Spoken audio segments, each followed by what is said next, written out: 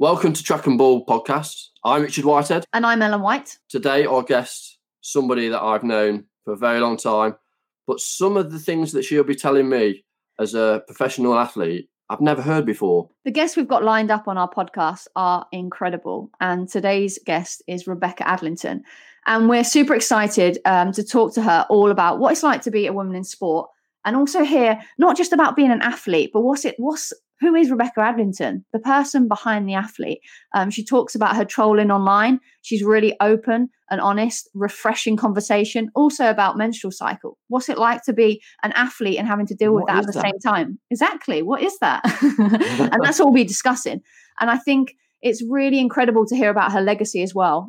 She wants to be involved in getting as many kids as possible swimming, and it's an incredible life skill. And we can't wait for you to hear about all about Rebecca Adlington.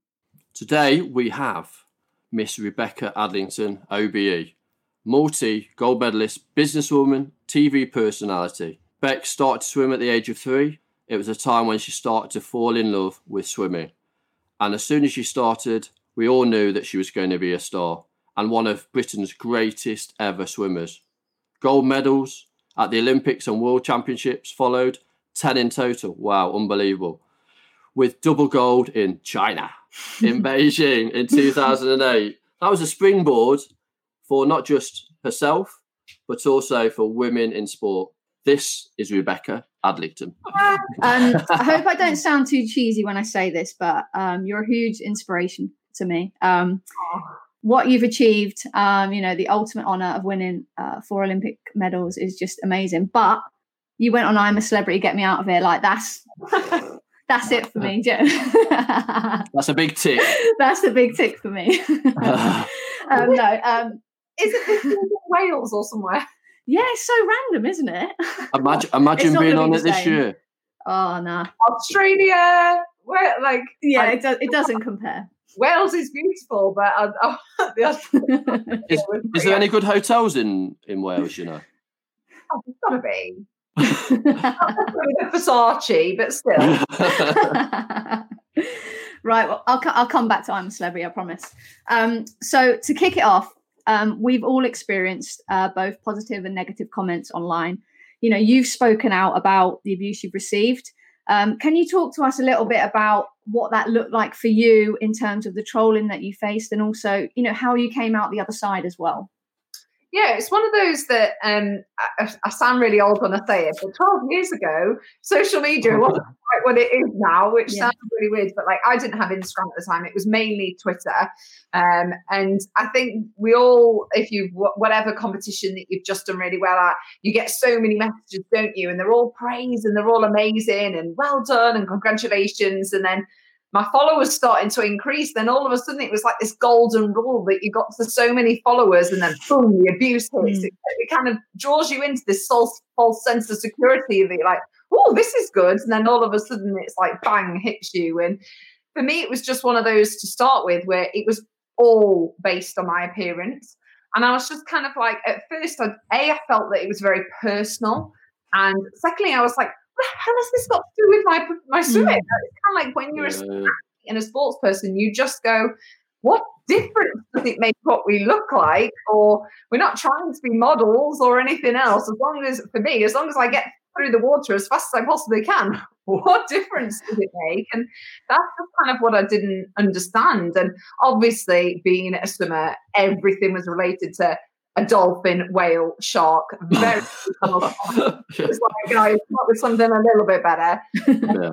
And then I think it's just one of those as well that then people start talking about you on different shows. And for me, a big lift off was when Frankie Boyle made a comment on, I think it was Mock the Week or so, one of those shows. And he made it about loads of different people. It wasn't just me that he picked on, it was everyone. And he simply made the comment that I looked like I'm looking into the back of the spoon or whatever it was. And then all of a sudden, I think once that sort of stuff starts to happen as well, it's kind of like, oh, well, if he can, everyone can. And it kind of jumps on this bandwagon. And how did that make you feel, Bex, at that time? It was one of those, I've never met him. It was nothing personal. I've never made it personal. For me, I've never met him. Don't know. Wasn't a massive fan of his to start with, but only because I'm really niche with my comedy. I'm quite I really like things that are like stories and everyday and really relatable stuff. That's my sort of comedy. I just like that. So I hadn't watched it at the time. It was only when there was so many complaints put in that it really kind of got brought to life through the media. So I wasn't bothered about him saying it. He's welcome to his opinion. Like, I don't have any at all with him. Go for it. It was just a case of, I think, once somebody else does that's in the public eye, it almost gives everyone that entitlement that if he can, I can. And then that's when it was just one after the other, of just a constant stream of just trolling. And do you think, because myself and Ellen have had those moments as well, obviously myself with the Paralympic golds and Ellen with a golden boot and those moments at the World Cup, is there any advice that you would give to like young athletes that's coming into the sport now around that? Because I think that's really important. Like there'll be youngsters that are watching today going, yes, that's something that I'm really scared about, not just for myself, but also for my family, and how are they going to react? Yeah, and I think that's really different. I think it's harder, you probably guys have found it the same, it's harder for your loved ones and family than it almost is for you, because you just block, ignore, you do whatever you guys do, but I block and just ignore and I just carry on with my day. Whereas when you start to tell your loved ones or people that you care about, they get so angry and so hurt.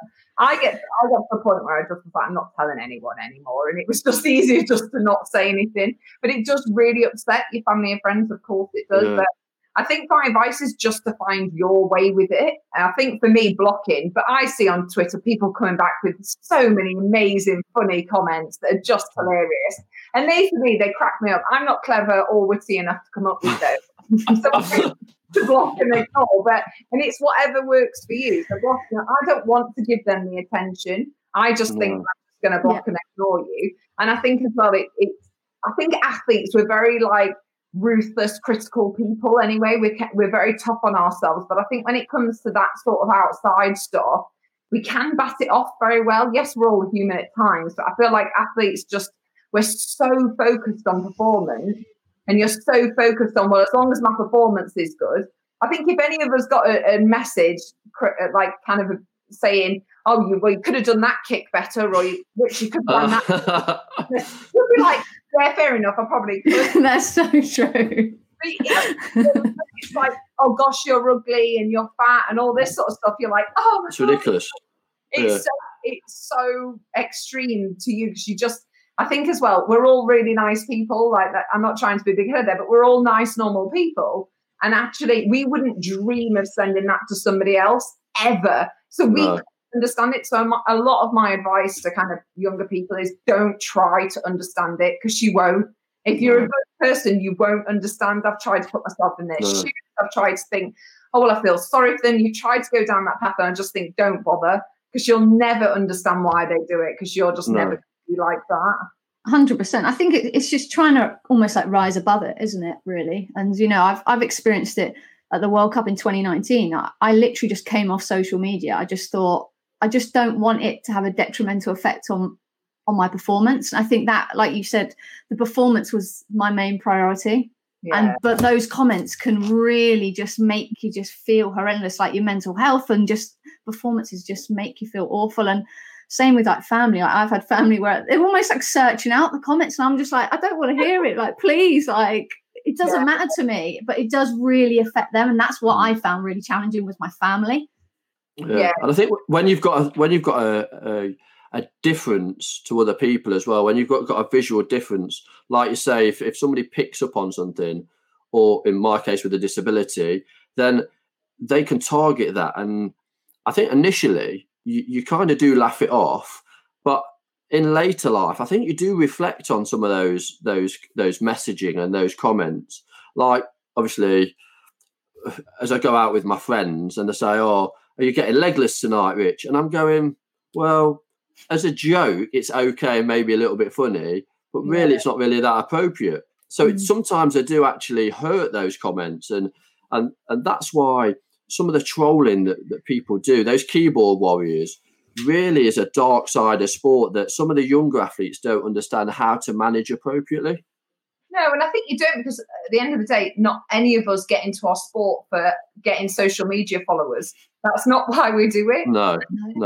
It's up to you. And I feel really sad that you kind of felt like you had to come off, because I just feel like, why should we? My point has always been, why should I come off? Why should I be bullied so much that I should give up on talking to that 14-year-old that messages me going, I've got a competition this weekend, will you wish me good luck? And I kind of like, there's so many lovely people in the world, and lovely people on social media. And I'm sure you guys experience the lovely side as well. And I don't want to stop that just for those that want to be jealous or nasty or hurtful or anything else. And I kind of don't want them to win.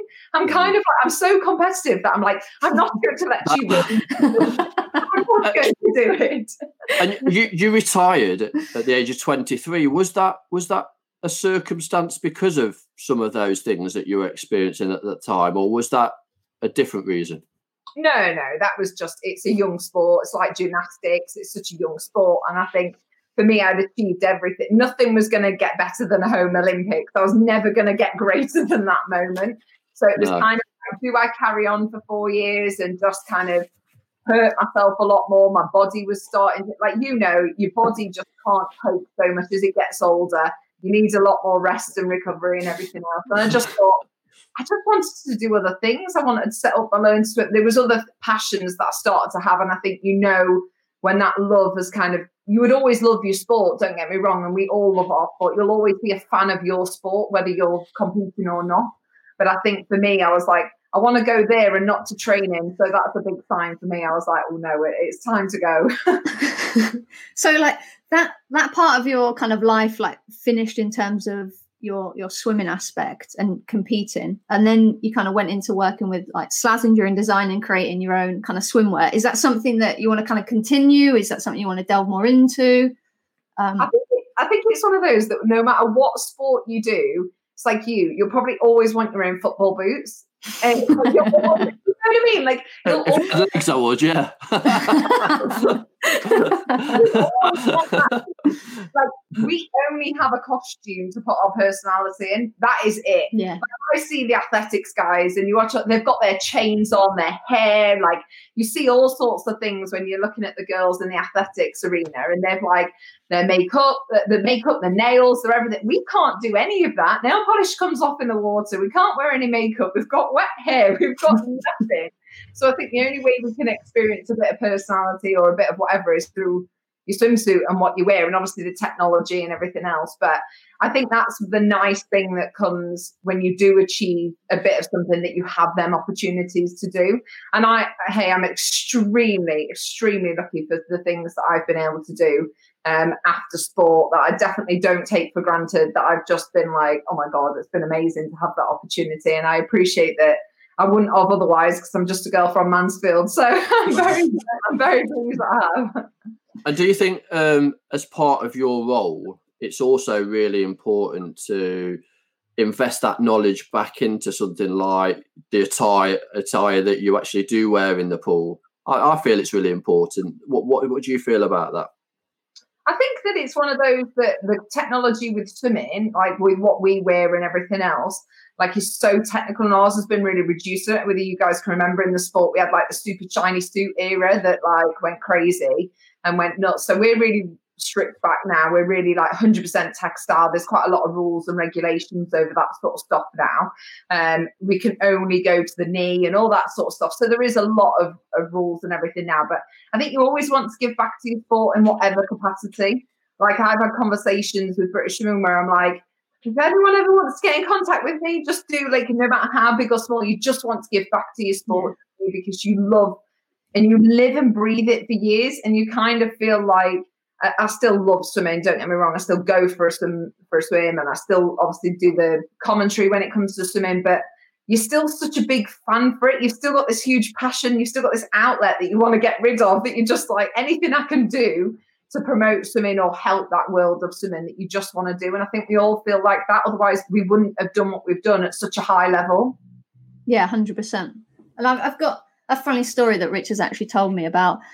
One of his sprint suits was so tight that he had to wear it so close to his event.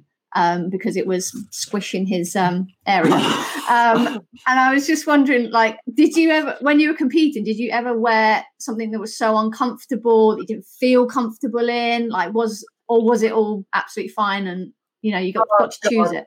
I can't believe you brought that up. It's terrible. So sorry about that, Rich. I think swimming's probably even worse. I mean, we've seen it all in swimming.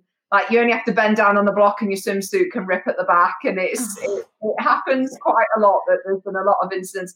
But the swimsuits, you basically have to fit them 2 sizes too small. And they're wow. I've once dived in and had my boobs out. Quickly. And I was like, brilliant. The camera wasn't underneath my lane. There's only one camera that's on the bottom of the pool, and it wasn't my lane. So I was like, whoa. What one difficulty that I have is, you know, you put it on really tight, and then I'm really hydrated, and then I want a wee or a poo. Yeah. So trying to get it back off. How do you cope with that? Because I have to go for number 2 before I go out onto the track. What about yourself? No, same. We always have to do that as well. And you've just got to embrace it. You get to the point for swimmers, I don't know what your material is, but our knuckles are like red, raw, blistered from just putting our suit on and off. So you'll always see swimmers with like red knuckles just from getting the suit on and off. But I can't have it that tight. I have definitely no skill just to have a little squat down and a little pee next to the ball. Luckily, I haven't, because I always need the number 2 like you, Rich. So I couldn't do that. Oh, wow. I feel like my experience is not quite the same. We just had massive baggy shirts. I didn't have to like squeeze myself into anything. So I don't feel like my experience is quite that scary, to be honest. But, you know, I feel really lucky actually that we've been like given like bespoke kind of women's kits now. So like, you know, the funding, the exposure now has just been so amazing that, you know, we'll be able to have kind of bespoke kits that are kind of fitted to women. So I think that's amazing that the growth of kind of women's footballers or women's sport has definitely grown. Yeah, but the thing is, it's what's mad for a lot of people, because they would have gone, surely that's the given. You get that women's uniform in any other kind of most other walks of life. It's a man and woman's uniform, whereas that's what's mad, is the fact that you're now saying it in a way that should be an essential. It's now that you're going, oh, well, it's so lucky that we've got that. That should have always been. I feel like it's always me that I'll walk in and be like, oh my God. Like, I'm just, I think that's just the way I've been kind of women's football's kind of grown. But yeah, you are right. I'm always just like, I'm so lucky, woo, like, but yeah, you are right. We should have probably had it from the beginning, but at least, well, hopefully it will continue. I'm glad we didn't have to deal with men's swimsuits. That's and I know you obviously wear different training attire for like competitions and training, but me and Ellen were talking about like our favourite training sessions that we like within our sports, and mine's changed from obviously marathon to on the track. And at the moment, my favourite track sessions 8 250s, which is like 250 metres. Put your foot down. You've got 4 minutes to do one, and then you recover, and then you go back and do it again. My coach is on a bike and literally smashing me, and I can't move. Never mind, breathe after. So, Ellen, what's your favourite session? That sounded really easy, by the way. That just sounded like a walk in the park. I'm 44, so it has to be easy. Did you say that was your favourite one as well? No. Yes, favourite. I love it. No, that's not my favourite.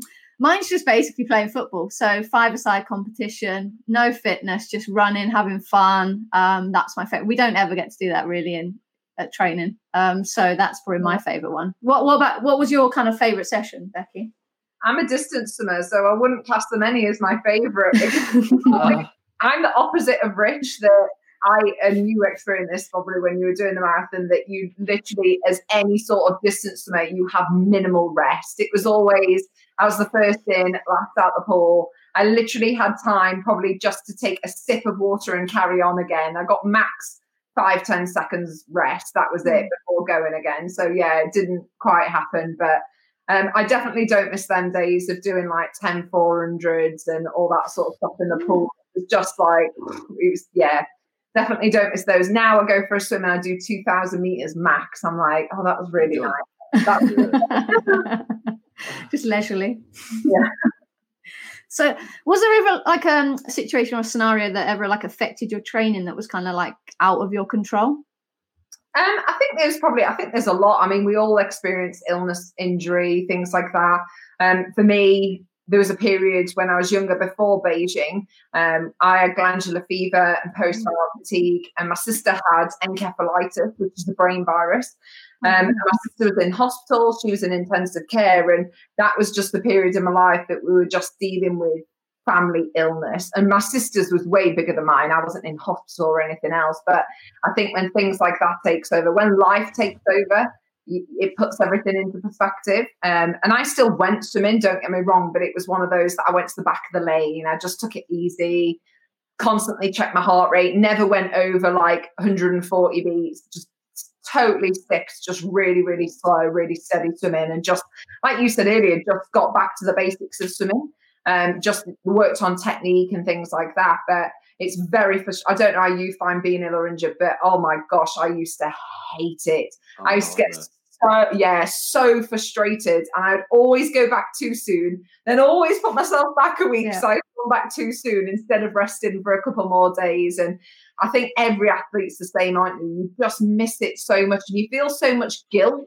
I used to feel amount of guilt for not going, even though I wasn't sat at home going, oh, I'm just not going to turn up. I was genuinely ill or injured, but you just feel this immense amount of guilt, and that you should be there, and that your competitors are there and you're missing out, and that you're putting yourself back. And I think you just go around on this mental loop, don't you, that's just not healthy. I feel like that is such like, when you're competing at the top level, I feel like that kind of thing is like ingrained in us, that we're always thinking, what is our competitor doing? Oh my God, I feel so guilty. Why am I not doing that? Maybe I'm not eating the right thing. Why am I not training? But I'm injured, but I need to be doing that. But when I'm injured, I'm trying to find the tiniest little thing that I can do. But then, like you say, then I'm back again for a week. And I'm like, oh, why did I do it? Like, it's just so frustrating. In terms of like when you were competing, did you ever kind of discuss or ever talk about like the menstrual cycle, or was that like a taboo subject, as it were? It was one of those that when I was really young, it was one of those that I'm from a very, even though it's a very mixed sport, don't get me wrong, men and women are very, very equal. It's a male dominant coaching environment. Mm-hmm. We had one female team manager, the rest were all male. And I can remember we went out to Australia and we did a competition, and I swam absolutely rubbish, I will openly say. It was from jet lag. We had just competed back home. We got on a flight, then literally landed there. The next 2 days later, when you're dealing with jet lag, and I don't know if you guys experience and go to Australia, and the jet lag hits you hard, and then started competing again. I raced awful, and I had the head coach, who was a male at the time, sends the female team manager to my room, knocked on my door and went, have you swam bad because you've started your period? I was like, no. I was like, oh, you actually me? I was like, for starters, I don't think that equals swimming bad all the time. I think to explain to you about hormones, and you can still swim and you can still do these things. I was like, and I just found it as if you sent somebody to my room to ask me that. And I think it's one of those that, as women, you don't go around flaunting it in front of your male. I had a male coach. I'm not going to go up to him and be like, stop my period! At all. But at the same time, I was very open enough to be like, if I was in an immense amount of pain, just saying, look, I've got really bad stomach cramps today. And he was like, okay, I got it. Like, I didn't need to say any more than that. I didn't need to go into details, but I just communicated it to him. So I found it so disrespectful when then somebody patronized you about it. Yeah. Or somebody questioned you about it. And I was like, I started my period when I was 11. I will openly say that. So I was very young. And this person was 50. They asked me when I was 15. And I was kind of like, I've been dealing with it for 4 years. I think I've got it under control. Yeah. How I'm dealing with it. And it was just one of those that dealing with that environment, it's just kind of like, come on, guys. Like, it's just ridiculous. We all go through it. Do you find the advertising campaigns, like the ones at Tampax, like really, really like educational, like get it up there, girls? Did you find that help educate us males? You know what? It's so funny because I have actually spoken to a couple of my guy mates that I'm now friends with that aren't from the world before. I've said stuff to them and they've gone, well, what have you done? Do you just take that week off swimming? I'm sorry, but if I need to be that spokesperson to educate people, you can on your periods. There is tampons out there. It doesn't go into the water or anything like that people have this perception of. I'm like, you can pretty much still do everything, guys. It's like not one of those, but yeah, it does make me laugh. I feel educated. I'm glad you've learned something. I actually saw a really great video that you did in 2016 where you were talking about periods and you mentioned the mouse is out the house. Could you elaborate for everyone? Those are in the skimpiest little outfit ever, aren't we? Really, like we're not in shorts and t-shirt, we're in this tiny costume, and it's one of those that tampons seem to come with an extremely long string. Absolutely, yeah, 100%. And it's one of those that sometimes in swimming it can pop out of your swimming cosy. And I think the girls are brilliant with it. Girls are straight away going, "Oh, your mouse is out the house. Come on, tuck it in or go to the you'll give a heads up to anyone." And like, even if like someone's dropped something poolside, you're like, "Oh, girls," and like we look out for one another. And to be fair, the guys are great. Any male swimmer are absolutely brilliant with it as well. Yeah, they take the mick a little bit, but we take the mick just as bad, like on other stuff. And it's just kind of like you just get to that point. We talk about. Athletes talk about poos so much. Yeah. We talk about poos as an athlete so much, and I think that sort of anything like that. I mean, we don't get to wear makeup, so anything to do with like spots or hormones, periods, poo, all that sort of stuff. You just like, yeah, whatever. If the period is the women's kind of funny topic to talk about, what's the male one? Well, males always kind of like a lot of the guys would trump on us. That was like, really? Yeah. It's not about getting too excited then in the swimming pool, then, no. Not so much those tight trunks. It's more a case of ripples in the water, and the guy finds it really funny to do that stuff, and yeah, all that sort of stuff. They like to just have a joke about and all that sort of stuff. So no, we can easily just wind them up just as bad. We will leave period soon, but I did watch a clip from I'm a Celebrity where you had the genius idea of using your tampon to light the campfire. You know what? I thought they were genuinely going to light the fire for us. I genuinely did. And then when we got in there, not one of us could light a fire. We were like, where's the matches? There's something to help us out here. We must have spent 2 hours trying to light that fire. Oh, wow. Like, throw anything on there. On there. Let's get it going. Come on. I just got to the point where I was like, just get this fire lit. It's pitch black. It's carbon. Just get it going. Oh, my. Can you, like, talk to us, like, how that came about? Like, you coming on or going on I'm a Celebrity and, like, your experience of what it was like? Oh, God, it was amazing. When they first contacted me to do it, I was like, oh my God, no way. I'd be awful. Like, I was just like really put off. And then I kind of chatted with them a couple more times. They were like, look, it's so much fun. This is what it entails and blah, blah, blah. And I just was like, okay, let's just do it. I didn't fully disclose how scared of snakes I am. My advice. Yeah, that was a good idea. Whatever you say you're really scared of, they'll put you with that. So I just don't like most things. I don't like. And they were like, well, what are you like with snakes? And I was like, I'm not a massive fan, but everything's just the same level of scary. Where in real life, I can't even look at a snake. I put my daughter for any sort of farm or and there's a snake there. I can't even look at it. I'm like, oh, I'm like. That's smart though. I think. I just didn't disclose how fully scared I was of that, so that was all right. But I feel like with a lot of the other shows, like I could go out and learn to dance, or I can go out and learn to cook, or you can go out and replicate them.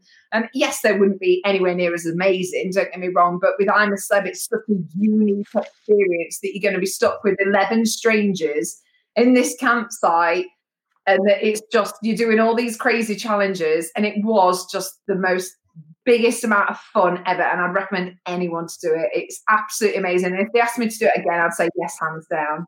Even in Wales. Even in Wales. It's so much fun. So much fun. And what about the Bush Tucker trials? What's your experience there? Did you do one, and what did you have to eat? We didn't have as many eating ones as they do now. Like now, it's like everyone seems to do the eating ones, whereas I think only like 3 or 4 people did them my year. I had to just do the one where I had the water one, of course I did.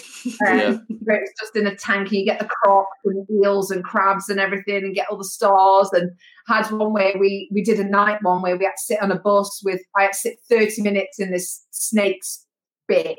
My gosh, that was the longest 30 minutes of my life. I thought I was literally about to die. I was just like, I hated that. That was just horrendous. But the last one, I think you're so hungry and like we're competitive. So we don't want to let the team down. So you just give it your all. And don't get me wrong, the food that you get in camp, I, again, thought we would get like nice burgers or sausages or things like that you get in camp. No way. Like we just got given a whole possum one night. So it's just like a giant rat is a possum. And we just got that. And Key and Egan from Westlife sat there and skinned and took all the meat off the possum. And I was like, this is gross. And it was just even the food that you got given. I think one night we had like kangaroo kidneys or something. And I was like, oh God, I can't eat that. It was just, some of the stuff wasn't even nice in camp.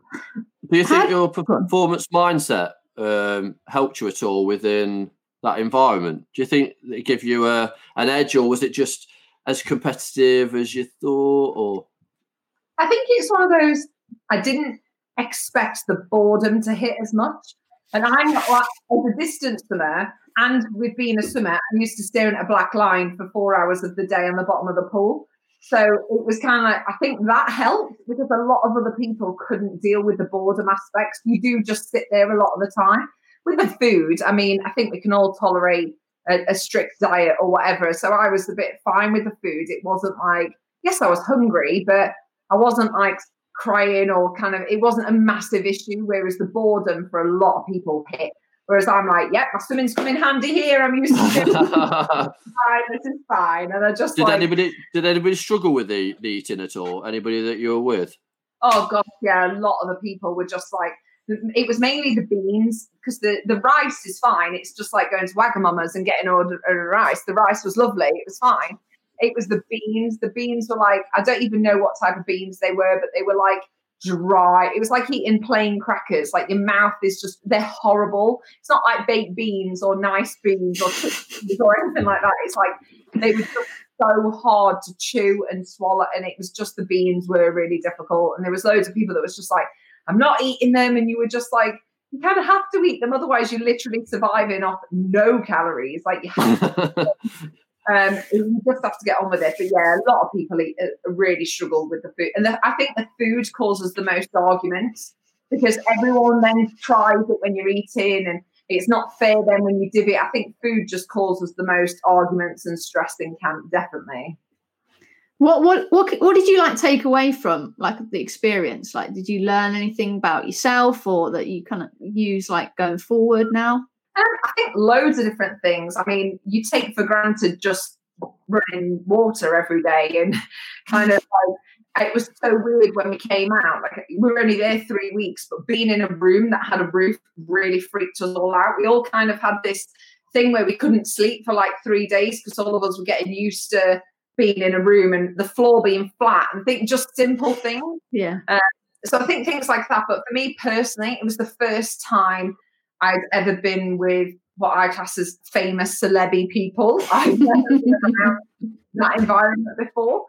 With just being around your teammates or whatever else. And it was the first time I'd openly talked to other people that had been through what I had been through, with whether it was trolls, whether it was body image, whether it was a nasty article written about me in a paper, kind of that side of life.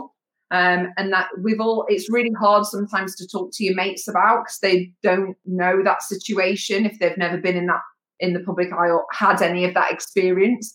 So it was the first time talking to people that have been through similar stuff. And I found that really therapeutic, just having a conversation with somebody that knew exactly what I was talking about and could relate. And even though they didn't say anything groundbreaking, I think just somebody that can relate to you in your situation just makes you instantly feel a bit better. And you naturally just feel better from having that chat with them. So that was definitely an eye-opener for me, because I'd never even met another celeb or famous person. So to be in that environment with them for 3 weeks and talking to them about their past experiences, and I think we all can openly say, you're probably the same with football. You're in your little bubble. I've been in my bubble, you've been in your football, you're in your athletic, and I think we all just get used to your own bubble, and you sometimes forget real life is outside. So just listening to other people's stories and their backgrounds and taking bits of advice from them, I just was like, I literally felt like a kid at Christmas every day, because I was like, what can I learn today? And who can I today? And like, it was just like amazing, just kind of being in that environment, listening to so many people that had done incredible things that I was just so in awe of, that I was just like, and I was a little bit starstruck because I was a Westlife fan growing up. Westlife were good. Don't shake your head at me. Terrible. No way. They're amazing. I think definitely having, like you said, like different conversations with different people from different backgrounds, walks of life. I think it definitely like broadens your horizon. Like it blows your mind sometimes, because I find it when, like you say, when I've come out like my football bubble, just chatting and having those conversations, which I've done, via Zoom during lockdown, has really like opened my mind and made me think about different like aspects or avenues. And I think that's really exciting to have those conversations. Yeah, and that's what you learn the most as well. I think you can learn so much just from listening to somebody talk, and I think that's what's been so brilliant for me with that experience. But also since then, and even during lockdown, I'm a bit the same as you. Listening to things, we've had so much more time, haven't we, during lockdown? Yeah. Kind of like, we've seen a lot more stuff of people just being on Zooms and listening to them and podcasts and whatever else. And I think that it's really made people a lot more aware and socially aware as well, which I think is only a bonus. 100%. And I think, you're such kind of a massive kind of female role model, and like what do you think, you can kind of tell the kind of young generation, how important do you think having a female role model is to those growing up, those female athletes, and like who inspired you growing up? I think having female role models in sport is hugely important, because I look around at sports brands and they're using celebs in their campaigns, which is, I understand why, but I'm like, they haven't got somebody that, a lot of them, for me, London 2012 was brilliant, because Jess Ennis, Vicky Pendleton were all on these magazines and everywhere. And I think that has died down a little bit. I think it's more diverse now that they are a bit more spread out. But I do see sports companies or brands using celebs over an athlete. And I just think, why? Because we need those role models. And I think about it just with like my daughter. And I just think my daughter constantly sees on TV football, but it's always male football, because that's what's on my telly because of my dad and my boyfriend and whatever else. And I'm kind of like, I feel like it's really important for that younger generation to know women are in sport. And that's why, like, whenever the Olympics are on or Worlds are on or any athletics, I turn it on so she's aware. So it isn't just that, because I think if you don't look up to that and don't ever see it, in her head now, she's like, Mummy, football's boring. It's not at all. And it's not. I think it's just because for her, she just sees that her granddaddy's watching it all the time, and it's just that. So she's like, it's for boys, is what she always says. I'm like, why is it for boys, Summer? And she's like, because boys play it and boys watch it. And I'm like, well, that's not true. It's just not. Yeah, like the visibility aspect. Yeah, and I think that's really important. And I think especially, like, I don't know about you guys growing up, I never had an athlete come into my school and show me any sort of trophy or medal or whatever, certainly let alone a women athlete. So now I love going into schools, because like they all associate, whenever I talk about Olympics, they all go Usain Bolt and Mo Farah and all that sort of stuff. But I'm like, Jess Ennis, and I'm like, I want to push the girls a lot more, because I want people to know it is possible. I don't just want girls to go, well, we're not part of sport and we're not part of that, because it is possible to be that. And I think you said it for yourself, the women's side football, cricket, netball. I think they are growing so much more and they are visible that I'm just really aware of that. Whenever there's anything on round us, even locally, like we take my daughter because I'm like, I just want her to see it. She's part of tennis as well as swimming as other things because I just want her to see that visibility. And hey, if she doesn't get into sport, she doesn't get into sport, but at least I'm setting her up on a lifestyle path then.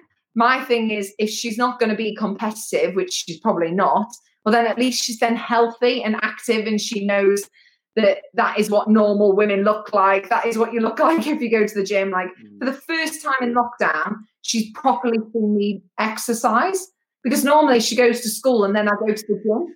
Yet this is the first opportunity she's seen me exercise and she's like, Mummy, I can do it. And now she can do burpees and all that sort of stuff. Don't get me wrong, I'm not making her lift weights at 5. Yeah. Training it's her that year. TikTok. You've been making her do TikTok videos. I've seen them. Yeah. She absolutely loved it. And she's like, and if I get my gym gear on, she goes, Mummy, are you doing exercise? And I'm like, yeah. She's like, can I do it with you? And I'm like, yes. Awesome. And that's what we need to give a lot of the women as well, because I think for boys it's a lot easier because at school, your lunch break, they instantly go play football. And I think boys it's a lot more natural, whereas the girls tend to just sit there. So I want to give the younger generation that inspiration that, no, get up, let's play football. You can play with the boys. Don't let them intimidate you. Come on. And I think you've hit the nail on the head there about the visibility is key to the success of sport and women's sport. And obviously with some of the platforms that you've been on with, like I'm a Celebrity, The Chase and MasterChef, Question of Sport, 8 out of 10 Cats, you can continue to talk about that. And I think sometimes within our sports, it's very seasonal, maybe that you'll have every 4 years, you'd have a Olympic Games, Paralympic Games or Commonwealth Games, etc., World Cups every so many years. Well, I think it's really important to have that platform to like showcase your sport and also talk about how passionate you are.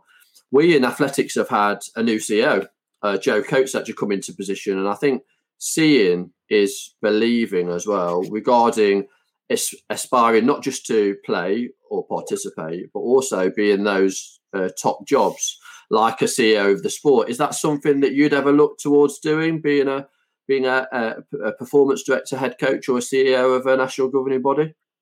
Definitely not of a national governing body. Christ, no. I've seen how they run. I'm like, no. No. I think it's one of those that they tend to be not trying to be like they tend to be old because they're not old at all, but I think that tends to come a little bit later on in people's career.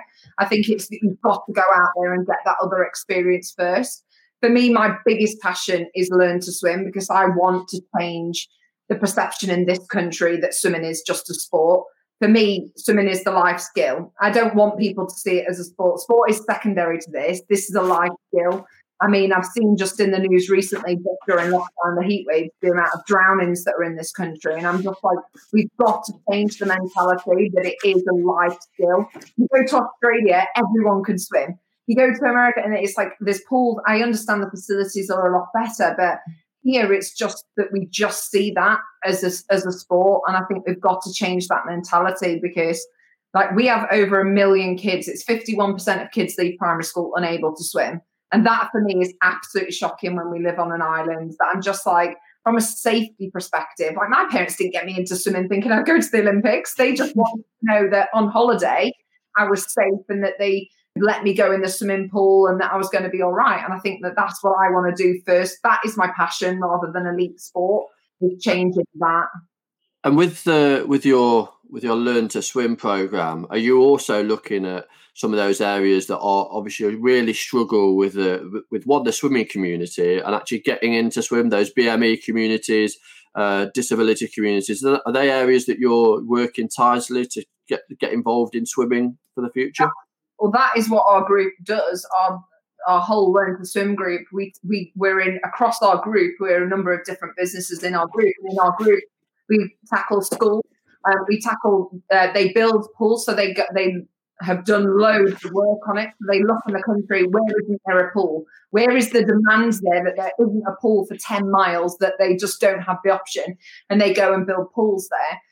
We're in gym facilities that have disability and access, that they have the chairlifts to get in and out the pool as well. And they have those things there. And I think it's hitting communities, a lot of Asian communities, Muslim communities, that where it's girl-only sessions. We've got to tackle that. Or what you wear in the pool. A lot of pools now have changed the criteria that you don't have to just wear a costume. If you need or want to cover up, you can fully access the swimming pool now, and they've changed the rules and regulations on what you even have to wear in the pool, which wasn't there before. And I think that's huge.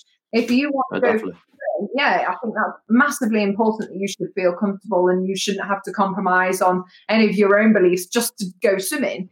So I think breaking down those barriers, I think, is really, really important. And obviously, it's not going to happen overnight. There is still certainly a lot of areas across the country that can do a lot better and we can target. But we're only a small company, so hopefully over the next 10 years, that's definitely what we can grow into a lot more. But that is what we try to do now as a group, is make sure that we're covering all our bases with those different elements. In terms of what you just said about what you want to achieve with kids learning to swim by the time they kind of get or leave primary school, like how would you like to be remembered? Like what do you want your legacy to be? Big question. I do, but I just want to be that girl that impacted swimming. And I know that sounds really brief and really simple, but in whatever capacity. And I think it's just one of those that I don't just want to be remembered for, oh yeah, that girl won a couple of Olympic medals or got a world record. And I think that's what my passion now is, that I've changed, hopefully, some of the statistics in this country with swimming, that I've kind of just promoted swimming. I've lived and breathed the sport, and I've impacted that, whether I'm going in to do a school visit and showing kids an Olympic medal and just giving them a bit of hope, or whatever it is, or whether it's the case of my learn to swim and I've saved someone's life that's got into trouble. I mean, we read so many amazing stories, so many of our customers emailing going, oh my gosh, well, my son had this experience this weekend, and because he's been to your lessons, it saved his life. And they get my absolute day. Amazing, powerful, yeah. They're so powerful. So many people say to me now, do you not miss sport? How do you find that thing that replicates that adrenaline? I'm like, you just go and see some of these programs where you're affecting the kids, and you've seen this little kid absolutely terrified to get in water, and then he 1 week jumps in. That'll make you smile and make you feel absolutely amazing that it's just happened. And I think that's what it is for me. I just want to change swimming for the better. I want more people to see it as a live sport. I want to change the statistics, that we're not having the same amount of drownings that we do in this country. I don't want that to be the situation anymore. I want it to be that, right, we've swum and yeah, we can save our life now, and that we're going to use it. And there's so many now as well. When I think about other sports, so many people are getting into triathlons and doing that later on. They've stopped swimming all their teenage years. They learned when they were little, stopped, and then they've got into their 20s and gone, oh, I want to do a triathlon, or I want to do this. And I'm like, see, swimming did It's amazing hearing just how passionate you are about swimming. I know there's so many probably athletes that have competed at the highest level in their sport, but then kind of go, I don't want to have any more involvement in it a little bit. Do you know what I mean? But the passion you show for swimming and what you want to achieve for kids and the life skill that they have is incredible. So hopefully we can achieve that. Well, you can achieve that, hopefully. Now we've got Mark Foster coming on the podcast soon. And we want to hear if you have any funny stories about him. But before you do answer, we have a story that involves you both. Can you talk to us about the time Mark pretended to tattoo your face on his chest? There were so many rumours. That story was in video. And there was so many rumours in the press because I put my hand on Mark's leg. And that all came about because Mark doesn't like listening to talk back and having the headphones in when you're doing the presenting. So Mark was in his own world, and then we were coming back on telly. So I just pinched his leg going, Mark, we're back on like this. The camera obviously caught me squeezing his leg. Then there was all these rumours that Mark were together because I squeezed his leg. Like, it was like so cringe. So then we just totally played on it. We were just like, right, we've got to do something. And I didn't know at all. And then one session, he cut my face out and said, I didn't think I was like, where's Mark gone? Like, I was literally like, and I didn't know anything. Him and Helen Skelton arranged it. And then all of a sudden, he popped out this, like, leaf, and I was in hysterics. Why would you do that? Oh, absolutely hilarious. But one of our stories that I was going to tell about Mark is when we were doing the coverage, and we were in studio. And lucky you're over Zoom, because Mark sometimes spits when he talks. And he will openly tell you this. And we were sat next to each other, and he spat on me as we were live. By accident. This spit just kind of, you see it coming. Yeah. And it came towards me. At first, I thought it was a fly. So we were live on it, and I was just like this. I was like, I realised it was his spit, and I could not keep it together. I was crying with laughter. They had to just like go off and go on to something else, because I was literally like, "You just spat on me." Literally came flying, and someone on Twitter, as they geniusly do, put it on the clip. They rewound the telly and put it on the clip. And then it was going around social media for ages. Mark Foster spitting on me because it was just absolutely hilarious. And my reaction was just like, oh. So maybe when we've got Mark on, we can have like face masks on Ellen. Then. Yeah, shall we? Yeah. I'm sure he'll appreciate that. Make you a star. We've had so much fun, and I hope you've actually learned something about myself and Ellen, and we just really appreciate your time.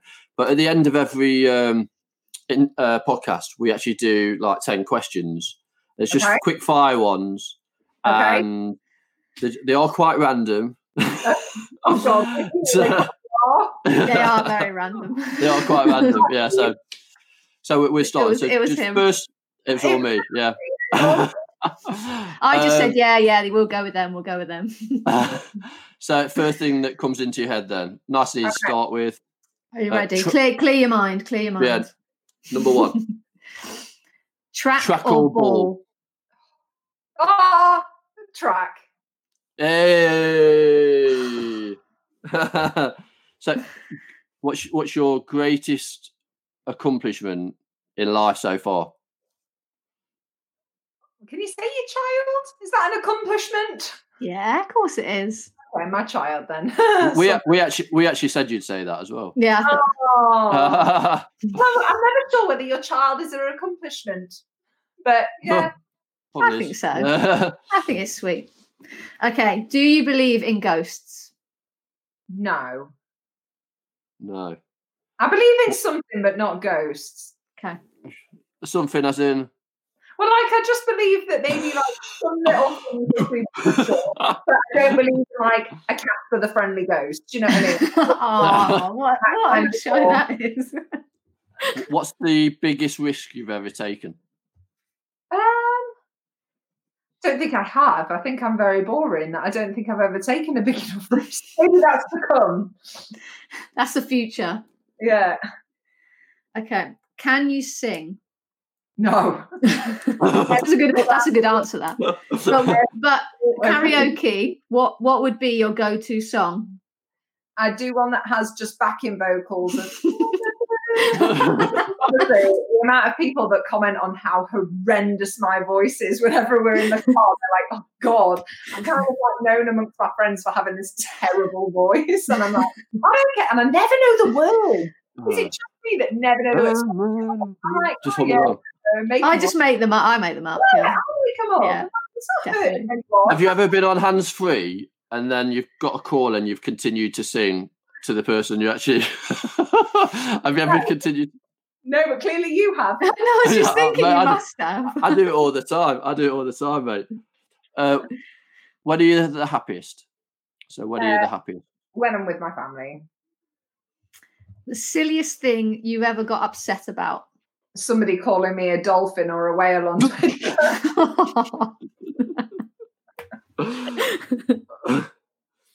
Where do you see yourself in 10 years?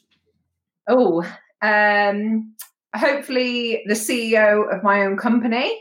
and that we're going to have over 20,000 kids learning to swim with us every week. And hopefully I'll have a couple more babies myself. That's a good answer. That's a very good answer. How would your friends describe you? Honest or opinionated, one of the two.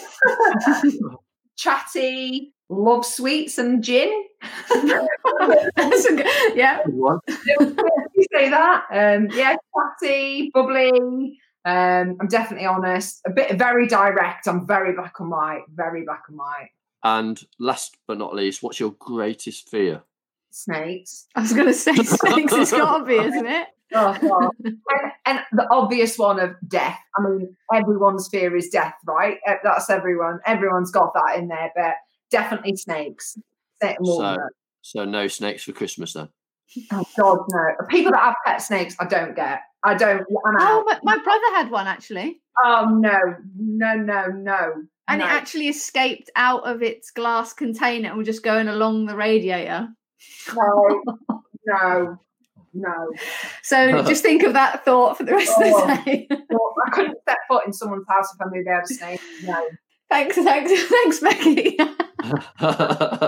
No, thank you so much for coming on. We really appreciate it. And thank you for being so honest as well. We really appreciate it. Awesome, you're a star. Thank you. Well, and that was our first podcast. Becky Adlington, what a great person to have on. So open and honest. And I've definitely learned something about what elite athletes at her level go through. She is one of the generation's best athletes. And to be able to get an hour of her time has been such a privilege.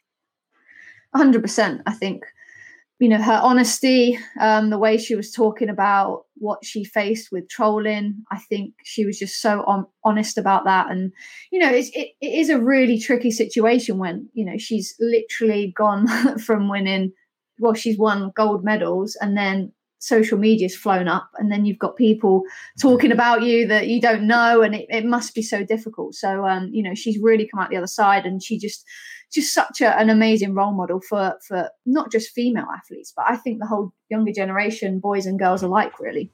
She just shows how passionate she is about swimming as well. What we were talking about at the end was, she wants to get 20,000 kids a week swimming. And that's just such an amazing kind of passion of hers. And, from the way she talks, I think that she's going to make that happen. One of my takeaways was definitely that she's driven, and whatever she goes into, she's going to be a success. And whether that's in swimming or not, I'm sure she'll inspire a lot of younger people to get involved in physical activity. And she obviously passionately talks about water safety and how important it is to learn to swim, whatever community you're from. And I think for me, that is very empowering. So it's a pleasure to obviously start with Becky, and it sets a high bar for anybody else coming next, I think.